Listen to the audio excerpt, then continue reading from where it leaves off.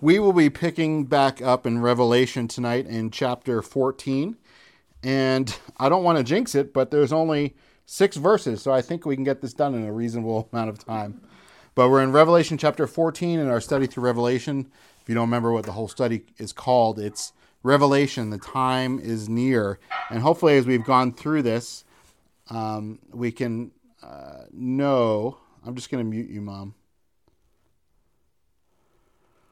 We know that the time is nearer than even when we started this study a while back. And we're going to look at Revelation 14, verses 14 through 20. And the title of the message is A Sharp Sickle.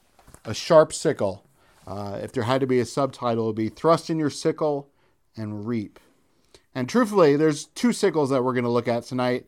But I kind of like using the scripture to be the title. And the scripture didn't say 2 sickles anywhere. And I felt like a sharp sickle was more poignant. But with that being said, let's get into our usual tradition of headlines. So these are some of my favorites. So Google launches an inclusive language function. That word inclusive should set your alarm bells off. But think of it as spell check, but for your thoughts and for your words and what you type in your Google documents, in your email, for what you search in Google. It's active brainwashing. And from their point of view, I think it makes a lot of sense. But from the reality point of view, it's kind of scary. Users who type landlord will see a warning that it may not be inclusive to all readers, with the suggestion that they should try property owner or proprietor instead. The word humankind is suggested alternative to the term mankind. Gender-specific terms such as policeman or housewife should also be replaced by police officers and stay-at-home spouse. You know, Ash was opening up a bank account for her Etsy business the other day, and stay-at-home spouse was not sufficient for the employment. So she just gave her last job. But it's kind of scary to think about that as you were to just try and type a document. They're going to be thought policing you in that and trying to correct your ill ways. And this one is kind of sensational. But again, I don't want to throw the baby out with the bathwater on this one, but it's noteworthy because this is what they are preaching in elite circles. They say the world will run out of food in 27 years. And as of Sunday, April 24th, this is an article a few weeks old.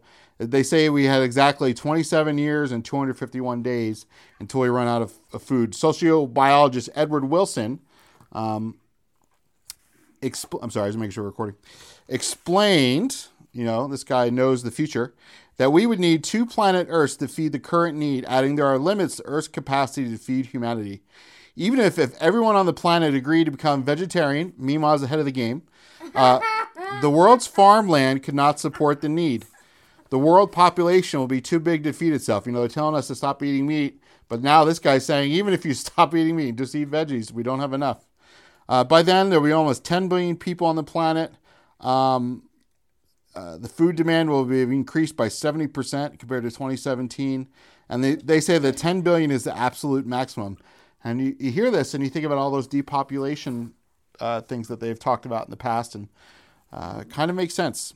But don't you think that God knows this? As a believer, don't you think God knows the limit to Earth's production? How many people can be here? Didn't he tell Adam and Eve to be fruitful and multiply? Didn't he tell the animals to be fruitful and multiply? Didn't he tell Noah? We just read it the other night with the kids.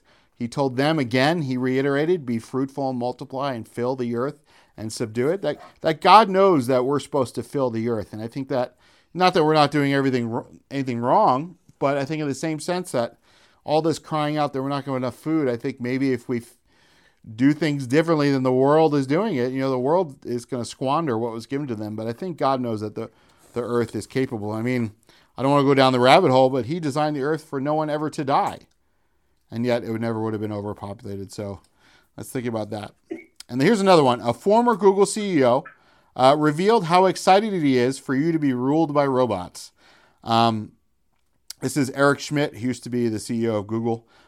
He says a computer program, this is mixing a quote and mixing the article here, but it says a computer program that can use unprecedented strategies to win a chess match proves that AI can see reality's humans can't see, according to Schmidt. He explains that human intuition is often wrong, and humans aren't as mathematically precise as we wish we are. For these reasons, a better future consists of submitting ourselves and our society over to machines, because if AI can master chess, why couldn't it master society? Later he says, eventually there will be knowledge systems that will govern society, which will be perfectly rational. And because they are so rational, they will not be understandable by the average human because they can't explain themselves. So if you still think I'm crazy about equating artificial intelligence having some role potentially in the events of Revelation with the beast, remember that idol given the power to speak and the mark being able to buy and sell, imagine some AI out there is given in control and now says, well, there's too many people, so we have too much food, so you're limited to only having this child. You can only do this for a job. You can only buy this much this week. You think that these ration programs are that far off? I can see it. I can see it. It's pretty dystopian. Who knows if it'll ever come to be specifically as they want it to, but we know the Bible is clear that the world will be under control of a massive idol. And this other one, Silent Weapons for Quiet Wars. And this you could probably read later. I have all these links just for time. But basically someone bought an old copy machine in the 80s and they found some documents on there that were like government classified. And this one talks about the Harvard Economic Research Project. It was a plan which called for control of the populace, utilizing manipulation of society via traditional pastimes, the educational system, and political beliefs. A manual that served as a technical declaration of a domestic war upon humanity. And basically it was just this study, I believe it was by Harvard and several others after World War II, about the implications about how to control a society. And you see the way things are in entertainment these days. It almost seems like it's being carried out by the letter. But I bring these up just because I feel that they are so relevant to what we're reading in Revelation. And we see the world is really, truly coming together and ready and waiting. And the only thing that's left to happen, truthfully, is that the rapture would take place. Is that the Holy Spirit would take us home, remove his influence from earth, and the world is going to be free to do all this crazy stuff without any hindrance. And one more for you. D.C. public schools command 4-year-olds to identify racists in their families. And I want you to understand that when they say racist, they don't mean neo-Nazi skinhead. They mean a white person who doesn't believe in white guilt, doesn't believe that white people are inherently evil, etc. This CRT. They want kids to go home and deal with their parents and change their parents, to think like the government. And again, I've read this probably a million times, but Mark 13:12 says, Jesus says, now brother will betray brother to death, and a father his child, and children will rise up against parents and cause them to be put to death. We see that these things are on our doorstep, if not already across the threshold. And Lord, we just pray, we do pray for our nation that, God, you'd bring a revival of repentance, God, by your Holy Spirit, as only you can. Then these last days, as things are polarized and split, God, that you would strengthen your church, that the church who is small and weak would be strong in your word and ready for your return. And God, I pray that that would be us. God, reach those that we work with, those who are caught up in these things. We know truthfully that they're hurting and lost and in a lot of pain, and that's why they turn to these things for answers. But just let them see as only you can. We know you can, God. We know that even a rational argument won't save them, but your Spirit will. So we ask it in Jesus' name. Amen. So just to review Revelation, remember John was on the island of Patmos, the Apostle John. He saw Jesus revealed in glory, and Jesus in turn revealed the future to him and to us and anyone who would read it. We know that it's the end of the world as we know it, and I won't sing that old REM song. I'll spare you that. We know that it's the Great Tribulation, the worst time that the world will ever see, if you can believe that, is coming upon the world. We know that it's the judgment of the nations and those who follow Satan. This is not judgment intended for the church. This is not judgment intended for believers. This is judgment for those who have, for millennia, rejected Christ outright, not just without knowledge, but with knowledge, a true rebellion. But I also believe, knowing kind of the heart of God from the scripture, right, and from the way he works in our own lives, that he really wants the world to repent. And remember that as we read all this, God always wants people to repent. If there's time, and we saw that the people took the mark in the last time, and they're worshiping the beast, it's too late for them. But for any stragglers left on earth who haven't succumbed to that deception, he's still trying to reach them. And while he does that, part of that is seeing judgment take place on earth on those who would come against him. Last time we saw the Lamb with the 144,000, the 12,000 from each tribe of Israel. Remember, we saw his father's name on their foreheads, that these folks were marked. And I think that's in a stark contrast to the mark of those in the tribulation who have taken the mark of the beast. It's clear those are marked for Satan and those who are marked for the Father. That those who would be left behind are going to get marked one way or the other, for Satan or for Jesus. There's not going to be that tender middle ground, and we already see that middle ground going away in our lives. 2 Corinthians 1:22 says, who has also sealed us and given us the Spirit in our hearts as a guarantee, that it's this guarantee that they're his, that they're sealed, but also that we are sealed now. That although we don't have a mark on our foreheads, we have a mark in our hearts and in our lives. And I think it's funny. I wonder, I don't know what I was watching, but they had, everyone's got the baseball caps on, and everyone's got like a logo. I've got Montana. I don't like to put other people's logos on. Like, they're not paying me to advertise for you. But I love Montana so much, I'm willing to be marked by them on my forehead. I've got a logo on my shirt that, it's a comfy shirt, but I don't know that I want to. I'll advertise my own stuff, but not theirs. But I wonder if someone from 1,000 years ago were to look at our modern society and see all of us walking around with our name brand clothes, with our favorite sports team on our hat, with our bumper stickers of the things we like, right? The guy in the Honda with the big sticker that says Honda, like, get it? We get it. You drive a Honda. I wonder if they would wonder why we are marked and so willing to mark ourselves and brand ourselves with someone else's branding. And I think it's just, in a sense, not there's anything wrong wearing maybe if you wore a New York Rangers hat, I would disagree with you that that's sin. But, you could wear a hat from a good team and be fine. But my point is that our society is getting close to where we're already branding ourselves up. We're already getting tattooed. A mark is not that much farther. And if you put the temperature on people today, you'll see they'll be happy to be identified with what they believe in, even if it's a permanent thing, even if they realize that they're giving their soul over to Satan. They're going to sign up left and right for it. We saw 3 angels with 3 messages. The first one shared the eternal gospel. We talked about it was eternal. The second one talked about Babylon being fallen, that city, that world economic system, as we'll see in the next couple of chapters. But then the third one was wrath for those who have the mark, who worship the beast. And I think it was, telling that it wasn't just the mark, right? Obviously, they have the mark, but that it was really this whole system of taking the mark and worshiping the beast, that you're not going to do one without the other. You're not going to worship the beast without the mark. You're not going to take the mark without worshiping him. That people are fully given over to Satan at this point. And what else can God do with that, right? What else can God do? Satan's not going to repent, and these people have followed him to the place past repentance. And there's not much left God can do but wrath. So with that, let's pick up the second half of chapter 14, and we're going to read verses 14 through 16. 14 through 16. We'll take this in 2 chunks. So let's look at this first chunk. It says, remember John says, he says, I looked, and there was a white cloud, and on the cloud sat one like a son of man, having on his head a golden crown, and in his hand a sharp sickle. Then another angel came out of the temple, crying with a loud voice to him who sat on the cloud, thrust in your sickle and reap. The time has come for you to reap, for the harvest of the earth is ripe. So he who sat on the cloud thrust his sickle on the earth, and the earth was harvested. And we'll stop there for right now. We see that there's this white cloud. If we remember, Jesus ascended on the clouds, right? He went up on the clouds. The Bible also tells us that he's coming back on the clouds, and we see him on a white cloud here too. I remember being a little kid living in Florida, and we were getting ready to move to New Jersey, or maybe we were in New Jersey, flying back to Florida to see my grandparents when they were getting older.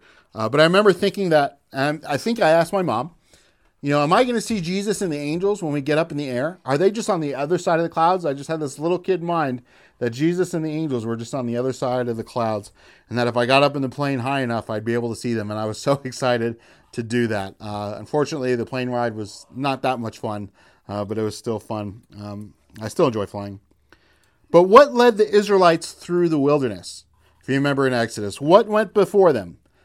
It was a cloud by day and it was fire by night. I would submit that it was fire all the time, but the fire was more visible at night, and it was cloudy and smoky in the day. But a cloud went before them.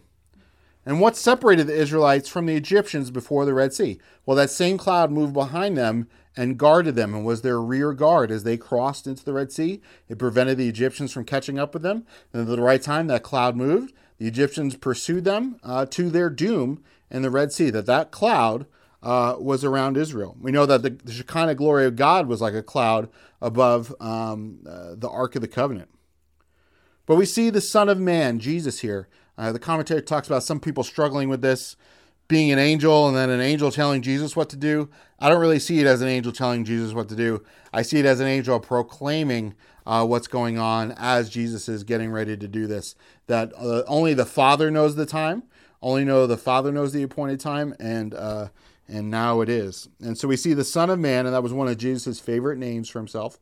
Was the Son of Man. He enjoyed having that part of him that was connected to humanity in such an intimate way, right? He's not this absentee landlord or absentee, what's the proper word, property owner? I don't know. He is an intimate God, and he loved being related to us in that sense. But he's wearing a golden crown, and I think this is telling. The word is Stephanos, right? It's a crown of victory. It's not necessarily a crown of royalty, maybe, but it's really more a crown that you might win after a battle. Or even in the Greek Olympic days, the crown that they get was the Stephanos. And I think this is telling in another sense, because if we remember back to the beginning of Revelation, what was that rider wearing? Where he had the bow and he came conquering by peace and using his smooth words. He was one of the four riders. Well, he was wearing a Stephanos. He was coming as a false Messiah, claiming that he had won and victory, and he's got this crown on him. Whether it's an actual crown or it's just spiritually, that's what it looks like. But again, Satan trying to copy the legitimate and truthful Jesus. And we see that Jesus is coming now, and he's wearing that crown. But he has a sharp sickle. And that word is sharp, swift, and quick. A sharp knife makes quick work. It's nothing worse than trying to cut a tomato with a knife as sharp as a spoon. It just smushes that tomato down. I got a new mower this year, and I told Ash it's a game changer. I had to sell my other mower before we moved, and I got this like 0-turn one now. I got it used on Craigslist. But man, does this thing cut? It cuts quick. It's got so much power, like nothing gets in the way. I got so brave with it that I went out in the back field and started brush hogging all the brush down with it and turned like a field with bushes into a lawn now. That awesome. Just these, I'm sure I'll have to sharpen the blades at some point, but this thing was just, it just kept going. It was a sharp sickle. And then I was weed whacking, and it's funny because I didn't even read when I was doing this last week. I didn't read this yet. For our study this week, at least. And it talks about, I just remember the people in the old days would use a sickle, and I'm there with the weed whacker, and I'm like, man, my back would not be able to take having to do a whole lawn with a sickle. And then the other thought crossed my mind, why don't we just get animals and they'll just eat all this grass? And then, what a vanity it is having a green lawn and cutting it. In the old days, they'd be like, what are you doing? Go let your goats, out in the field.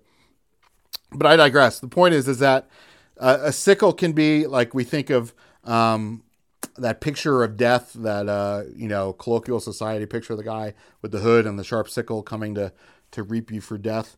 But this is actually, this word can also mean a pruning hook or a hooked vine knife. It's something that a vine dresser would have. So it's not this big sickle. It's not a big lawnmower. It's more of like this sharp garden prune, right? And we know in the Bible that Jesus talks about pruning, that he's going to prune us, that we can grow more, that he's the vine dresser. He's the gardener, right? Mary saw him in the garden after the resurrection. But he's coming in and he's pruning. I believe that the church is coming up and being pulled up with this, that this is, in a picture of the rapture. This is a picture of the end. This is a picture of those who would follow him being pulled up. But I think it's also this careful cut, as we'll see, of a vine dresser later. We have all these parables of the vine dressers as well, for cutting grapes. But let's turn to Matthew 13, if you would, with me. Matthew 13, 18 through 30, and you're probably familiar with it. So if you don't feel like turning there, totally cool. But I just want us to look at something real quick. And I don't think we're going to talk about it much. I just want to read it for context. Matthew 13, verses 18 through 30. And this is after the parable of the sower, and he's explaining it. And he says, Jesus says, therefore, listen to the parable of the sower. When anyone hears the word of the kingdom and does not understand it, the evil one comes and snatches away what was sown in his heart. This is the one who receives seed beside the path. But he who received the seed on rocky ground is he who hears the word and immediately receives with joy. Yet he has no root in himself, but endures for a while. For when tribulation or persecution arises because of the word, eventually he falls away. He also who receives seed among the thorns is he who hears the word, but the cares of this world and the deceitfulness of riches choke the word, and he becomes unfruitful. And all these things are going to be in max effect in the tribulation, choking out any word that remained. But he who receives seed on the good ground is he who hears the word and understands it, and indeed bears fruit. Some produce 100 to 60 and 30 times what was sown. And I read that just to think that, man, God desires a good harvest from us. When he comes back to reap, he's expecting to reap a good harvest. But let's go on and look at the parable of the weeds in this next section. And Jesus told them another parable, saying, the kingdom of heaven is like a man who sowed good seed in his field. But while men slept, his enemy came and sowed weeds among the wheat and went away. But when the shoots had sprung up and produced fruit, the weeds also appeared. So the servants of the landowner came and said to him, Sir, did you not sow good seed in your field? Then where did the weeds come from? And the landowner said to them, An enemy did this. And the servant said to him, Will you have us also go and gather them up? But he said, No, lest while you gather the weeds, you pull up also the wheat with them. Let both grow together until the harvest. And in the time of the harvest, I will say to the reapers, Gather up the weeds first, and bind them in bundles to burn them, but gather my wheat into the barn. You know, Jesus says, let them both grow together until the harvest. At the time of the harvest, I will say to the reapers, gather together the tares and bind them in bundles to burn them first, but gather the wheat into my barn. That there are right now those who would think they're Christian, those who may look Christian, those who may even be pastors of large churches, those who may be in our own families or our friends or our circles, who are not wheat. They are tares. And God is allowing them to be there for a time, one, I believe, to repent. But also, imagine if God did that now and was swift with his justice, right? And tore us out and ripped us up. What would happen to us if we began to see people we had faith in get torn away, right? And pulled away. But so God is allowing it to go to the end. And he's allowing it to go until the harvest. And this time of the harvest, I believe, is near.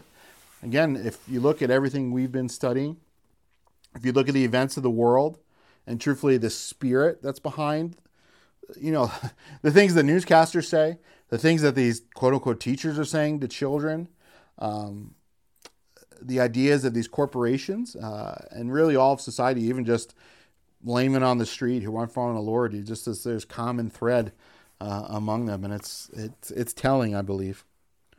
In Luke 10, Jesus said to them, the harvest truly is great, but the laborers are few. Therefore, pray the Lord of the harvest to send out laborers into his harvest. That Jesus wants the world to be reaped for him. He wants those to be reaped up with the sickle and brought into heaven. He wants his wheat in his barn. He wants more wheat for his barn. And it's not just for his sake, it's for the wheat's sake, so to speak. He wants people to be saved. And that harvest is soon. And there's still time for the world to repent. Although it seems like the world's never going to repent, they might.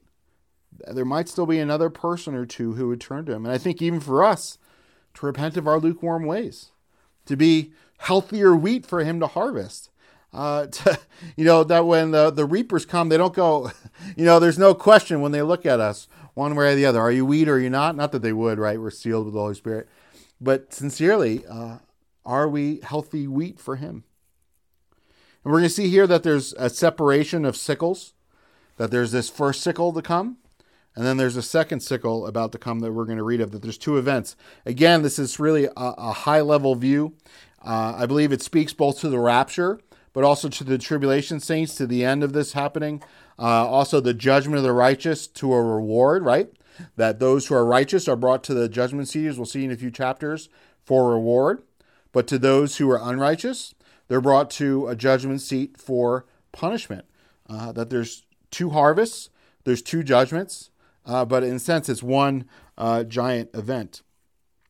And remember, we talked about even the Bible separating the sheep from the goats, that there's going to be the sheep on one side and the goats on the other. That there's, right now, everything's kind of all mixed together. We're all melting pot in the world, and there's some people who are believers, some aren't, some who look like believers, and some aren't. But in this last day, God is going to separate them all out to those who love him and to those who have denied him. And there's not going to be a third line, a third option then. And every knee is going to bow and every tongue is going to confess one way or the other. And just to dig into the commentary a little bit, David Gusik's commentary, it says, "For the harvest of the earth is ripe." He says, this ancient Greek word for ripe has a negative sense. To become dry or withered, it means. This idea of something that is overripe. You ever leave the bananas out on the counter for too long and all they're good for is banana bread, maybe? What? And Mima likes them at that point. I have like a very narrow sweet spot for bananas, unfortunately. My palate is not as capable. But this means that God will judge the earth only when it is overripe for judgment, he says. He doesn't rush into judgment. And I am with that 100%, that God he's not quick to judge. He's slow to anger, right? He's merciful and kind with us. But I have to say, doesn't the earth smell overripe right now? I would say it's beyond overripe. I would say it was overripe 20, 30 years ago, and we had a last chance, and it's pretty rotten, unfortunately, now. But yet, God has not come back yet, so that means that there's still some ripeness left somewhere that he can harvest. And let's go on in verse 17. It says, "Another angel came out of the temple which is in heaven. He also had a sharp sickle. And yet another angel had authority over fire, came out from the altar. And he cried with a loud voice to him who had the sharp sickle, saying, Thrust in your sharp sickle and gather the clusters of the vine of the earth, for her grapes are fully ripe. The angel thrust his sickle into the earth and gathered the vintage of the earth and threw it into the great winepress of the wrath of God. The winepress was trampled outside of the city, and blood came out of the winepress up to the horses' bridles for 186 miles, it says here. But another angel, this messenger, right? He comes out of the temple in heaven. Again, I think it's interesting that there's this picture of heaven. When we picture of heaven, I kind of picture the whole thing to be a temple. But apparently there is a temple within the bounds of heaven. And I don't think it's wrong to think of all of heaven as a temple in and of itself. It's a dwelling place of God and spiritual. But I think if we think about the way God gave instructions to Moses about the tabernacle and the temple and with Solomon, how there were different courts and different sections, I think it's really just a picture of a heavenly version. It was an earthly copy, an earthly shadow, as the scripture might say, of heavenly realities. But the high priest might go into the earthly temple, offer a sacrifice. They would trim the wicks on the candles, right? They would keep the showbread fresh on the table. Prayers and incense would be offered. Both all sorts of different offerings would be offered, both for praise and worship, but also for forgiveness of sins. We know Zechariah, when he saw an angel announcing him to name his kid John, right? Hey, Mia, can you sit down? Or do what you're doing? That this was after 400 years of silence. That it was silence until, angel shows up and tells Zechariah that John is coming to prepare the way for the Messiah. We know that when Daniel prayed, an angel was dispatched, that it's kind of a two-way street. Our petitions go up and God's will is dispensed, comes down. And it's not always exactly what we ask for, is it, right? That sometimes we do ask amiss, or sometimes it's delayed because there's a spiritual battle going on like we saw with Daniel. But out of this temple, at the right time, comes an angel. And he has a sharp sickle. He has another sharp sickle. The Lord was the one on the cloud and gathered up his saints, this intimate act. But God, in a sense, is not going to be so intimate with those who are destined for eternal hell. That they've had their opportunity to receive his intimacy, and that time has passed. And this angel goes down, sort of like the angel of death, right, through Egypt, and goes and takes the firstborn. This angel goes down, and another angel who has the power of fire, which I think is interesting, commands him to go and put out your sickle, put out your sharp sickle. The word is sharp, right? It cuts between bone and marrow, soul and spirit. It divides between right and wrong, even in our own lives. But we're about to go into fire season here. I just saw a warning at the local fire department. It's been getting green and lush, but that rain is going to stop and fires are going to start. It's interesting that judgment of God is shown with fire and that this angel has power over fire as well. We know Elijah and the prophets of Baal, fire came. Sodom and Gomorrah, what was it destroyed with? Fire from heaven. In Genesis, God says in Genesis 9, I'm not going to destroy you with a flood, but he never says I'm not going to destroy you with fire, right? 2 Peter 3 talks about, I love this verse, I probably quote it way too much, but it talks about not the big bang at the beginning, but the big bang at the end, when everything is burned up with fervent heat. But these fires of judgment are coming. They're coming. They're set aside. They're reserved for those who have rejected Jesus. And in a sense, we should be more worried about the fire from heaven than the fires from hell. And I know I'm kind of splitting hairs in this one because the fires of hell obviously is the culmination of all the fire of heaven, right? It's God's wrath poured out on eternity. But this is what should really scare us, is that, a lot of people, we think, oh, it's just hell and it's going to be a party and I'm going to go there, I'll see you in hell and all this stuff. And people aren't really afraid of it. I think if they start to realize that, no, the fire is judgment coming from heaven, to me, that's scarier. To me, that's what got me to come to faith, was reading Revelation and going, this is real. And God's showing me that this is real and this is coming, like I said previously, and I wasn't ready. And I think that we need more of that heavenly fire of the Holy Spirit, of his word, of being bold, not be Catholic and be bold like the bumper sticker we saw today, right? No, but be bold and full of the Holy Spirit and the word. That's fire. When that, people can't compete with that fire. The prophets of Baal could not compete with Elijah when God's fire came down. They beat their bodies all day and screamed like the loudest, woke liberal there is today, and nothing happened. And they couldn't compete with it. And people aren't going to be able to compete with the fire of God's word and the fire of God's spirit in your life. They may say all things against it. They may call you all sorts of names and do things to you, but there's no competition. There's no defeating the fire that comes from God in your life. It's interesting, there's that old book called The Grapes of Wrath, and I probably should read it because it's a classic, but I looked it up because I've thought of it reading about the grapes of wrath here. And it's interesting that a lot of it could be considered an allegory, and that made me a little bit more interested in it. So if you read it, you can feel free to give me the cliff notes later. But Revelation 19 says, and we're going to get to this hopefully in a few weeks, now out of his mouth, out of Jesus' mouth, goes a sharp sword. With it he should strike the nations. This is again one of my favorite verses, probably quoted too much. Well, too bad. And he himself will rule them with a rod of iron. He himself treads the winepress of the fierceness and wrath of Almighty God. That these two harvesting events, this treading out of winepress, treading of the grapes of wrath, is the tribulation period, I believe, but it's also the final battle. It's also the final split there. And again, I believe these angels are decreeing these things are happening, that there's no turning back anymore, that these things are upon us. They're kind of announcing the second act is starting, so to speak, and that's what's about to be here. Again, I struggle trying to match up our linear time with eternity, which is outside of time, and the way these things overlap.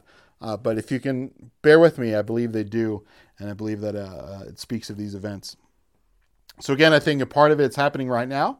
I think a part it's an overview of everything going on and has been going on in the events of Revelation. But it's also, like I said, it's a declaration of these things which are upon the world, which are commencing. It's interesting that it's said here as we get ready to close that they were trampled outside of the city. That they were trampled outside the city. That this was not done within Jerusalem. This was not done within the holy city. That they were trampled outside of it, right? And remember, where was Jesus crucified? Well, outside of the city gates. One, that it wasn't going to defile the city during Passover, but also that it was a sign to everyone who was on the outside that he was coming. I believe the word for hell in the Jewish language comes from Gehenna. Forgive me if I'm wrong, or it might be the other one. But basically, it was the same name as a burning trash heap that they had outside of the city. They were smart enough to burn their trash outside of the city. I don't know if you ever smell burning trash, but it's awful. It's awful. But again, we see another separation here, just like the first separation and the second sickle, rather, and those two separations there. But they're even separated from the city. The unholy is brought outside to be trampled. The things that deserve wrath are brought outside and not bothering the wedding feast, so to speak. It's all taking place outside. And what did Jesus said? Outside the wedding feast, there's going to be what? Weeping and gnashing of teeth. That these people are brought out, they can never get in because they chose it, not because God desired it of them, but because they willed it for their entire life and railed against the Holy Spirit of God and chose for themselves, said, this way is better.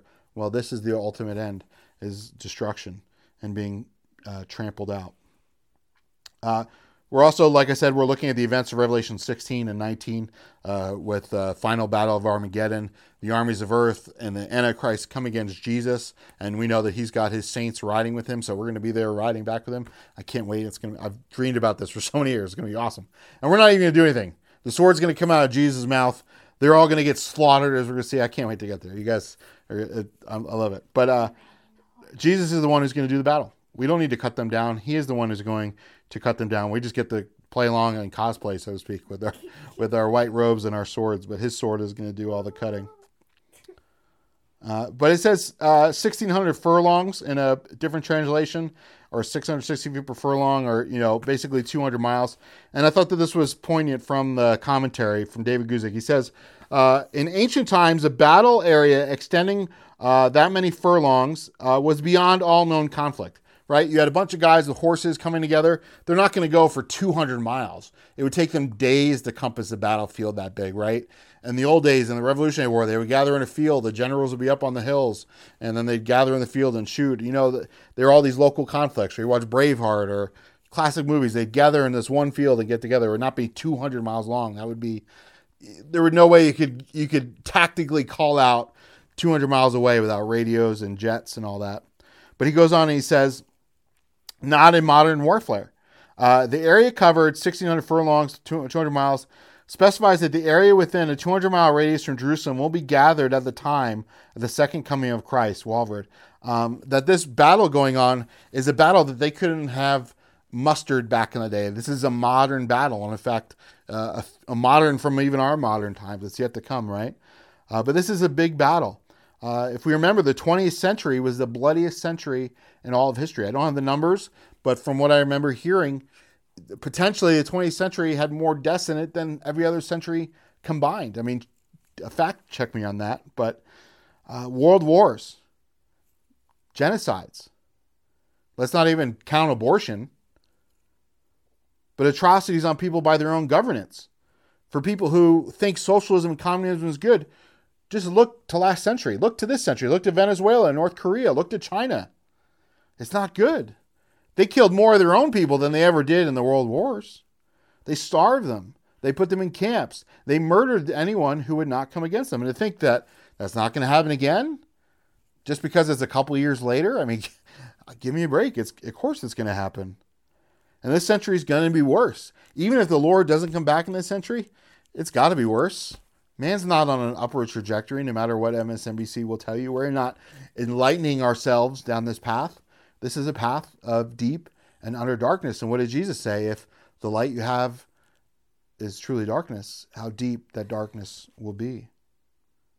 But this is going to be the bloodiest battle in history. Imagine blood for 200 miles coming up to the bridle of a horse. We went and got to see some horses yesterday. We have horses in our neighbor's yard, and it was great getting to pet them. And I didn't sneeze. I think the Claritin worked, so I was getting warmed up to the idea of a horse. Oh, yeah. But I can't imagine being on top of a horse and wading through blood that thick and that high. That this is going to be bloody. That there's going to be a lot of people in that winepress of the wrath of God. There's going to be a lot of people hating the Messiah when he comes back and charging to their sudden death. It's not going to be pretty. I think God calls us out, right? God's a friendly God. He's Jesus. Let the little children come to me. He made the world, rainbows and kumbaya, right? All that's part of the joy of God. But there's this other side where God does not mince words. God does not play around. When it comes to righteousness and unrighteousness, when it comes to his son being sacrificed, his son's blood being poured out all over that cross, all over that Appian Way for those miles up to there, all over that post when his back was shredded up, there's no joke when he comes back. People who have resisted that will bleed, and they will bleed more, and they will bleed out. And not because he doesn't love them, but because unrighteousness has to be dealt with and has to be dealt with seriously. And if we look at our society today where unrighteousness hasn't been dealt with, even if we look at our own lives where we allow unrighteousness to flourish, does it not cause destruction? Can a man not bring fire in his lap and not be burned? Can we not play around with these things and expect good things to happen? We can't play around and say, oh, we accept you, we love you, it's okay, it's not a big deal. It's not that we're going to hate people and cut their heads off like the Muslims do. But man, we can't say no. We can't go along as a church and say this is okay any longer. Because it's not okay. Because more than that, God says it's not okay.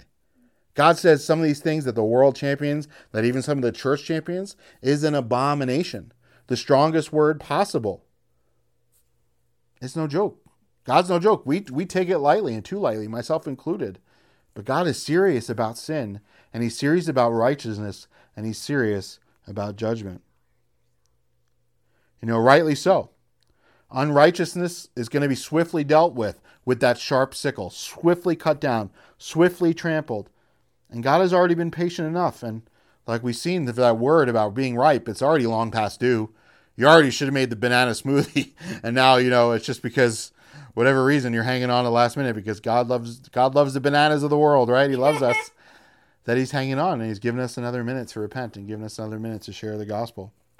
But Albert Einstein says, as we close here, I know not with what weapons World War III will be fought, but World War IV will be fought with sticks and stones, he says. I think we already kind of had World War III with the War of Terror, and we're really kind of in World War IV right now. But semantics aside, if we truly go to nuclear war and we go through the things of the tribulation, we go through, just look at like a cold, a glorified cold, ruin the world economy. And I know there's a little bit more there involved in that. But with the events of tribulation, the events of the war, events of the famine, events that will bring about the Antichrist coming to be, the church being raptured, I'm not sure we're going to have the capability to do modern warfare. Perhaps there will be tanks and things going against Jesus as we'll look at some of the wording potentially later on. But man, we could also be on horses. We could also be on horseback. I envision the millennial reign of Jesus on earth and people are back to being an agrarian society, right? We beat our swords into plowshares. But we'll see. We'll see when we ride back with him, right? That as these harvests are coming, the harvest is not done yet, right? We're still here. We still have time. God still wants people to come to him. It's not too late, even for the most crazy person you could think of, crazier than me, and that they could come to know the Lord. If God was gracious with you and me throughout our lives, God allowed us to come to him when we did, right? There's still a right time for all those who are still breathing.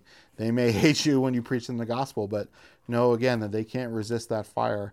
And the reason why they're so angry, the reason why they want you to recognize all their weird names for themselves that make no sense, is because they feel the heat.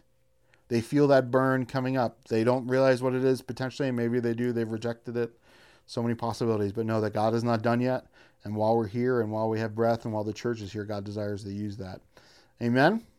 Amen. Well, God, we love you and we thank you that you're patient and you're merciful and that, God, you don't treat us as our sins deserve. So, God, do forgive us. Do help us be a light and stand for righteousness. Remember, when people might rail against us or the world comes against us, that we need to love them and help free them by your word and spirit and our love, God, from the shackles that they're in, and preach the gospel in season and out. But God, also help us be strong and not have to go along with the world and not say this lovey-dovey love of the world, but be strong and say, no, this is wrong and judgment is coming for it. But God loves you and there's a way out and you can be forgiven and it doesn't matter.